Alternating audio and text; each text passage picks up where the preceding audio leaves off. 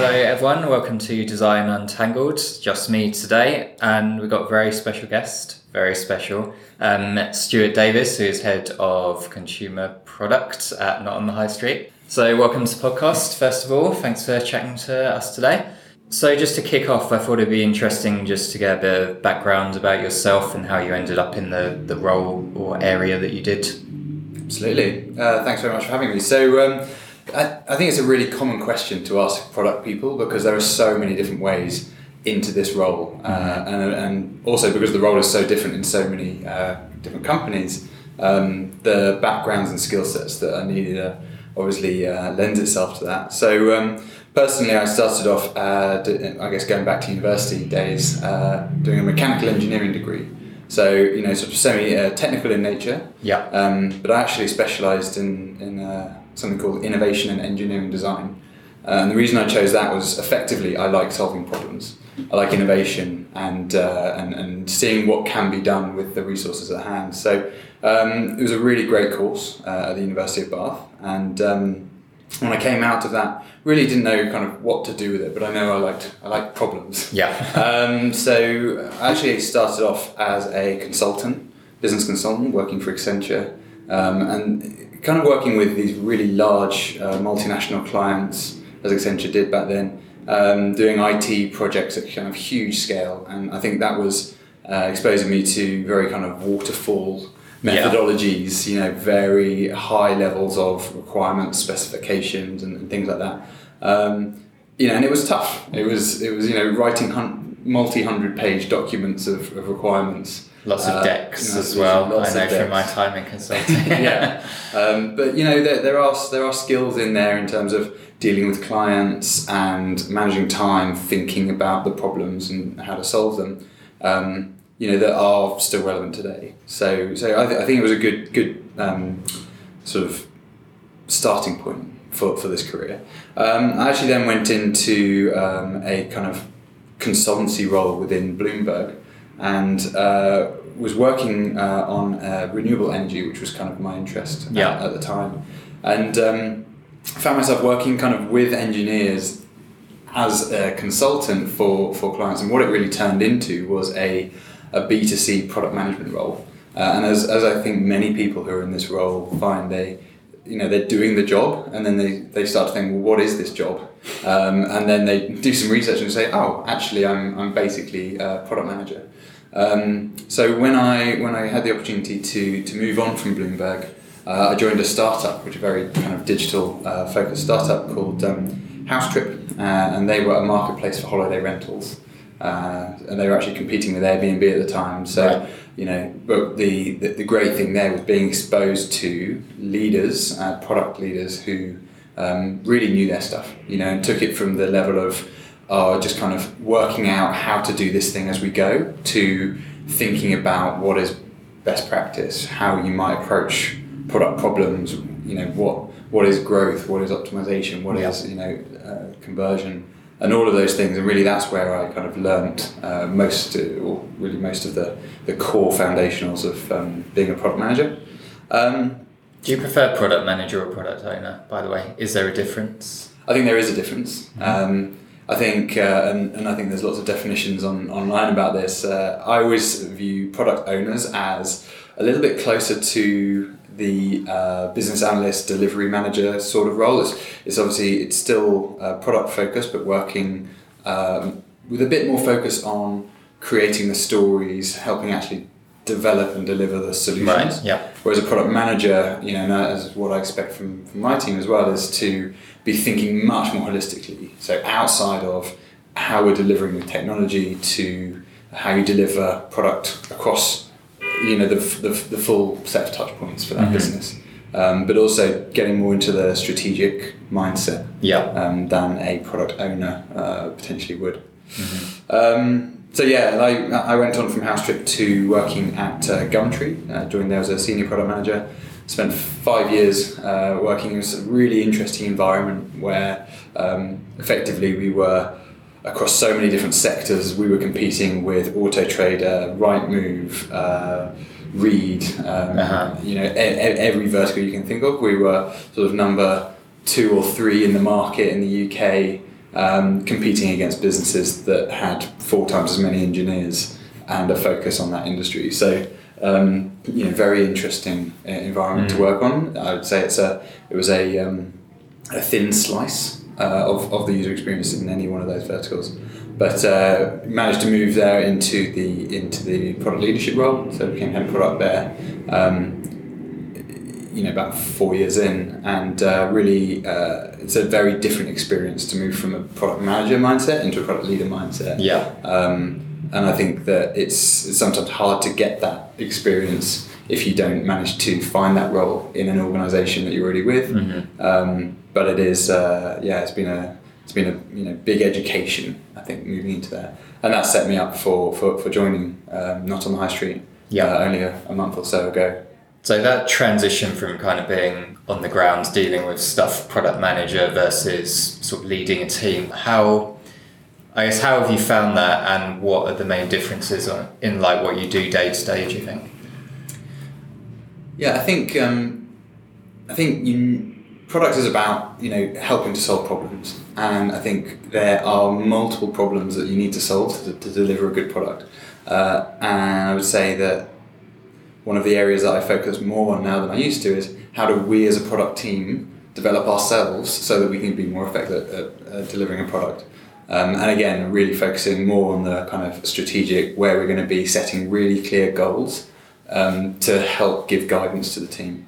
I definitely still want to feel in touch with the product, and I think it's important for people in product leadership positions not to become managers and retain their kind of product connection.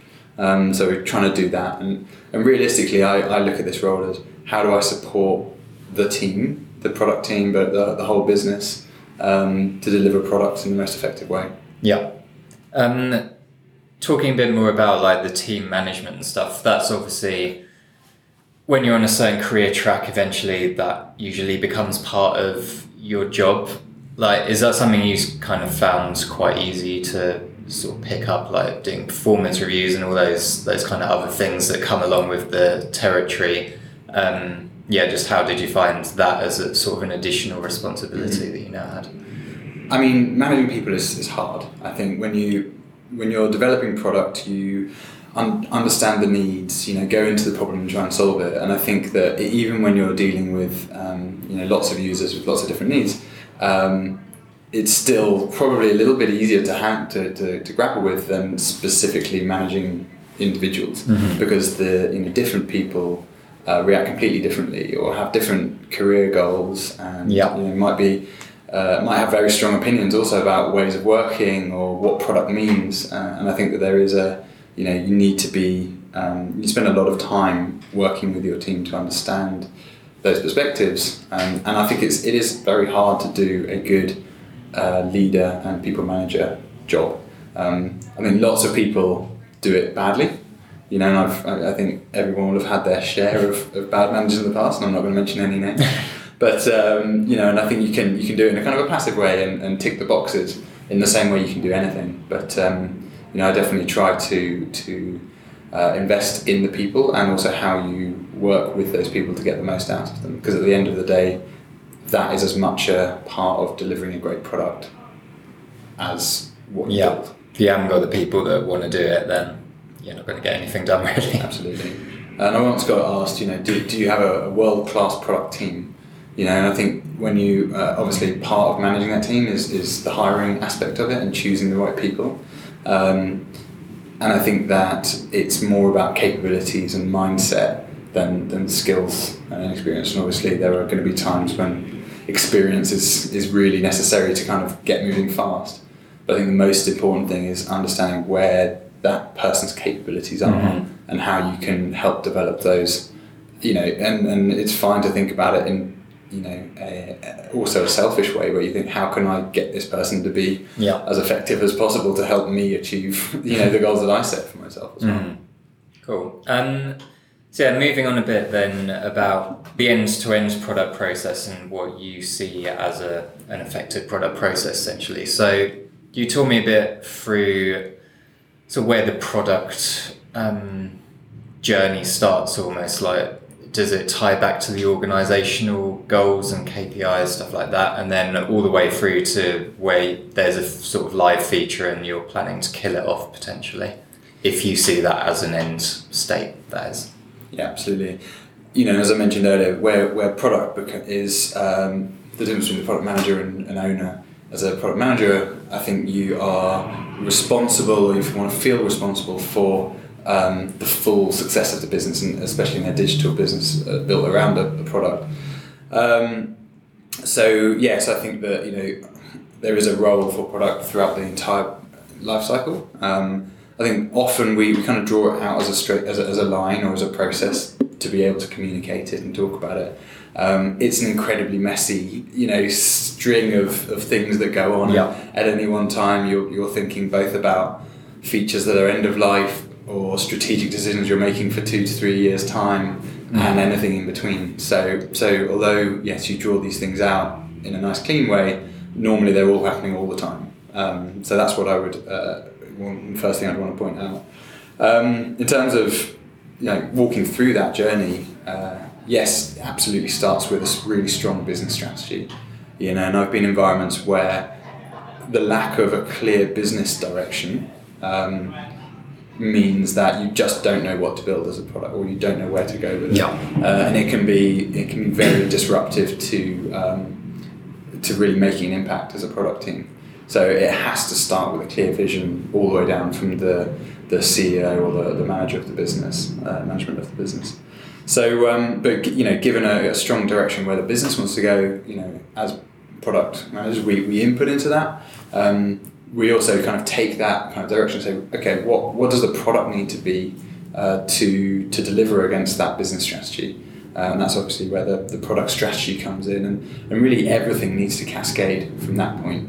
One of the most important things to me is how you have focus and how you give focus to teams. They need the North Star, they need the vision in place. Otherwise the energy is just dissipated in we want to be a laser, not a light bulb. Yeah. It's like that kind of thing. So have you seen any particularly good examples of where an organisation has been able to communicate that sort of vision and goals? I mean, I think if you take the successful organisations that have grown fast, there is a very clear mission that underpins that. Yeah. So I'd say it would be hard for an organisation to become, to go into hypergrowth without that clear vision. So pick your kind of Ubers or Amazons or whoever you want. There is always a clear direction underpinning that, and that's why these kind of entrepreneurial types with this kind of single-minded vision, are so valuable to businesses at early stage, because they give that clear indication. And you know what? Sometimes if it's much better in my mind to have a clear vision, go in that direction and pivot and treat the business like you treat the product, and be lean, move forward, and if needed, pivot and change direction to as you learn more. Yeah. Do you think organisations ever get to a point where they've kind of gone through that growth stage, and I guess you never really get to an end point, but they've achieved their North Star and that they've acquired enough customers to make it sort of a viable business or whatever? How do you then kind of keep the product moving forward versus just staying a bit stagnant and doing smaller optimizations versus, trying to grow in different areas? I think the interesting point there is that is there anything where a business just remains at a level? And I think that, we're talking about horizons here. So, you'll go through a growth stage. That growth naturally sort of tails off as you exhaust the market segment, or get to the limits of the product or the feature set that you have, and then you have to make a decision effectively whether you want to grow or whether you want to kind of optimize. It'd be hard pressed to find any business that's happy to go, okay, we'll go to 0% year-on-year growth and stay there. It'd be hard to get more investment or better shareholder relations if you do that.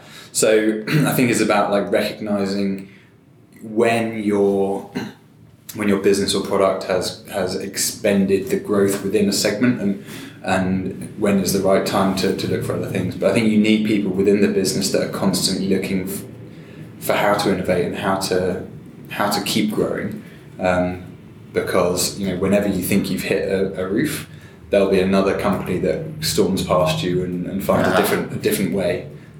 So effectively no one can rest easy and relax about these things. Yeah, just to rewind a bit, talking about the company strategy and stuff, I'm guessing you work a lot with OKRs. Would you be able to give a brief sort of overview of what they are and how they are used by product to influence stuff that you do? Absolutely. Yeah, so I've used OKRs plenty. I've used other ways of setting goals as well, and I think where OKRs has benefit for product teams, but also the wider business, is to give more information about the why behind the targets. And I think that really speaks to motivation. So if I've worked in businesses where they just give you a target, say this is what we want to hit, this much revenue this quarter, and everybody just goes, yeah, okay, we'll try our best, and it's very hard to get motivation around that number, even if it's related to personal bonuses or whatever it may be. I think what OKRs does is it actually gives the why, the outcome, or the reason that you want to achieve that thing, and it really helps tie it back to that kind of company strategy as well. So as I said earlier, everything should cascade from that, and OKRs being no different. One thing I would say that is really important in my mind about OKRs is that they are shared, as in you want different parts of the businesses to be sharing goals and sharing sharing the work that they do and the what they're trying to achieve. We want to be very collaborative businesses, and if you don't have a common way of setting goals and tracking performance, then collaboration becomes much harder. Yeah. And I've seen that where, for example, a marketing team would have goals around growth, and product team has goals around conversion, but obviously both need each other to achieve either of those. So I think that that's really important. But also OKRs, it's really important for them to be a motivational tool as well for the company. So to give a good reason why we should be doing these things, and also make sure that they are manageable by the team that are going to be responsible for delivering against them. Yeah. So OKRs can be set wrong very easily. Wrong is a hard word, but if you set an OKR that has, for a product team that has lots of dependencies out that aren't within the control of that team, and no matter what they do, they can't really impact that OKR, that's not going to be motivational. So I think it's really important that the team feel connected to that OKR and understand how they can impact it as well. So would they be kind of a primary method of defining your product roadmap, or are there other things or decisions that would go into that? I mean, there are definitely other decisions. You really want your OKRs to capture what you're trying to achieve as a business. And obviously there are multiple things that go into the priorities for a business, whether that be kind of the strategic or business requirements, actual technical needs to achieve. Also, obviously should be very much focused on your customer needs as well. But all of those things have to come together, and it really depends whether you can capture all of those things within OKRs. Some things obviously are going to be delivered more in a project mentality, so a big lump of technical debt that you need to overcome as a foundation for the strategic direction you're going in is a very different beast than a target just to kind of improve the user experience, drive a conversion rate or something along those lines. So yeah, obviously this is a design focused podcast, and product is one of the key kind of people that we interact with and work with. How do you prefer to work with design and engineering as well in order to come up with a good product, essentially? Yeah, I think, like you say, it is really, really important. We're not kind of customers of each other. I always view design, technology, product, and data as a single team. You know, so it's a bit funny being in the product team because we're all effectively building the product. So product managers can't really do anything by themselves. Yeah. So really to build effective products and build them well, you know, you need everybody who has an effect on that product to be working closely together.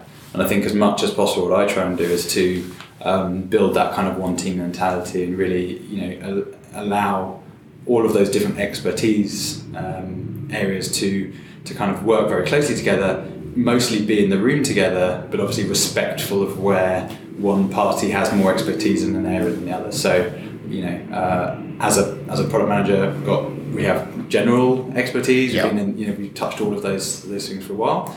An engineer may have some thoughts about design and how that might be implemented in the technology they're building, but also should be respectful of the level of expertise that a designer or a data analyst has and their understanding as they collaborate. So I think kind of with respect and transparency, you can build a really good collaborative team.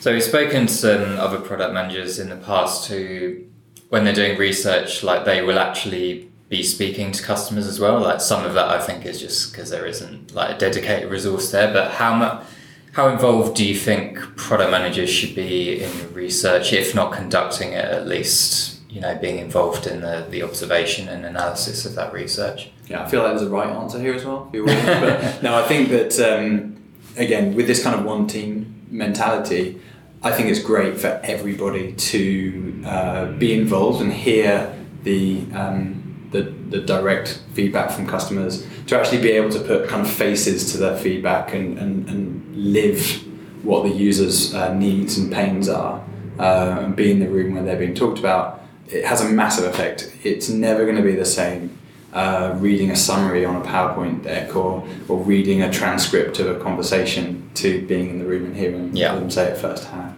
So I think it's really important that some time is spent in that environment. Obviously, people have other jobs to do, so we've got to make sure we don't, you know, you can't have everybody doing everything. And in the same way, the expertise of the user researcher, in this case, you've got to respect that the questions, the format, the approach, that person is going to be able to define the best way of doing the research.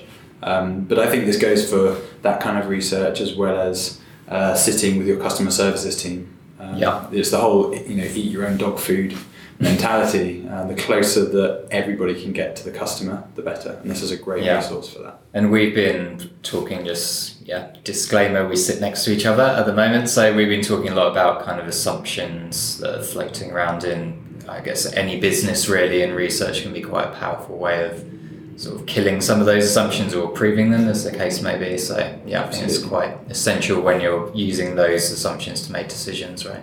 Absolutely. And I think also we need to be able to use the videos or the real world examples, even when we're communicating to leadership and management. So, you know, again, even for those people, they haven't been in the room when we're doing it. If you can capture that video and use a real customer talking about their pain to empathize and to give an example, in my experience, that's so much more powerful than putting the numbers on the chart. 60% of our users don't like this. Get one person saying it, I think, can have a much more emotional impact, and that's a really good way of helping to influence people within the business. Do you feel like the role of product or how you implement it would change depending on the type of business? So I know the exact same approach doesn't work in every different company, but as broad strokes, like, would you be able to lift a process from an e-commerce site and plonk it in a charity, for example, and like that would still be the way that you would expect it to run effectively? Or do you think there's things that are unique to those different sectors that change how you approach things? Yeah, I mean, I think more than that, it's probably even unique to company. So there are elements of product and as with design and technology that should be reusable. You know, there are best practices, there are methodologies that you can use and implement.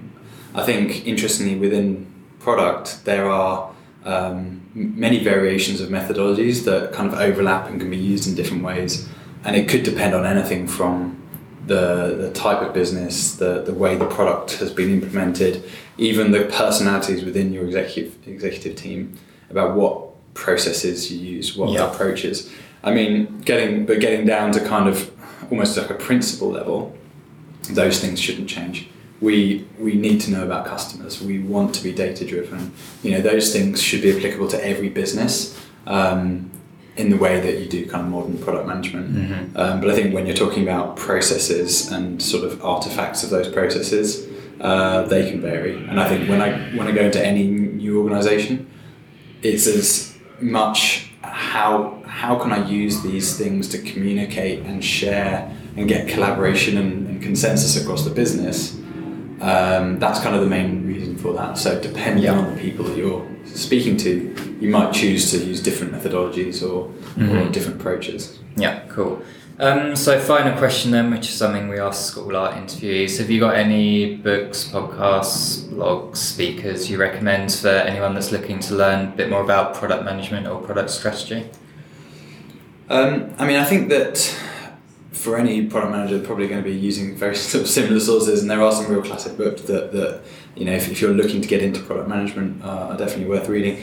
In terms of like day-to-day stuff, I actually spend quite a lot of time on Medium now, just because of the varied kind of content you get in there. And I think varied is good, and I think it's important also for a product person to not just be reading about product.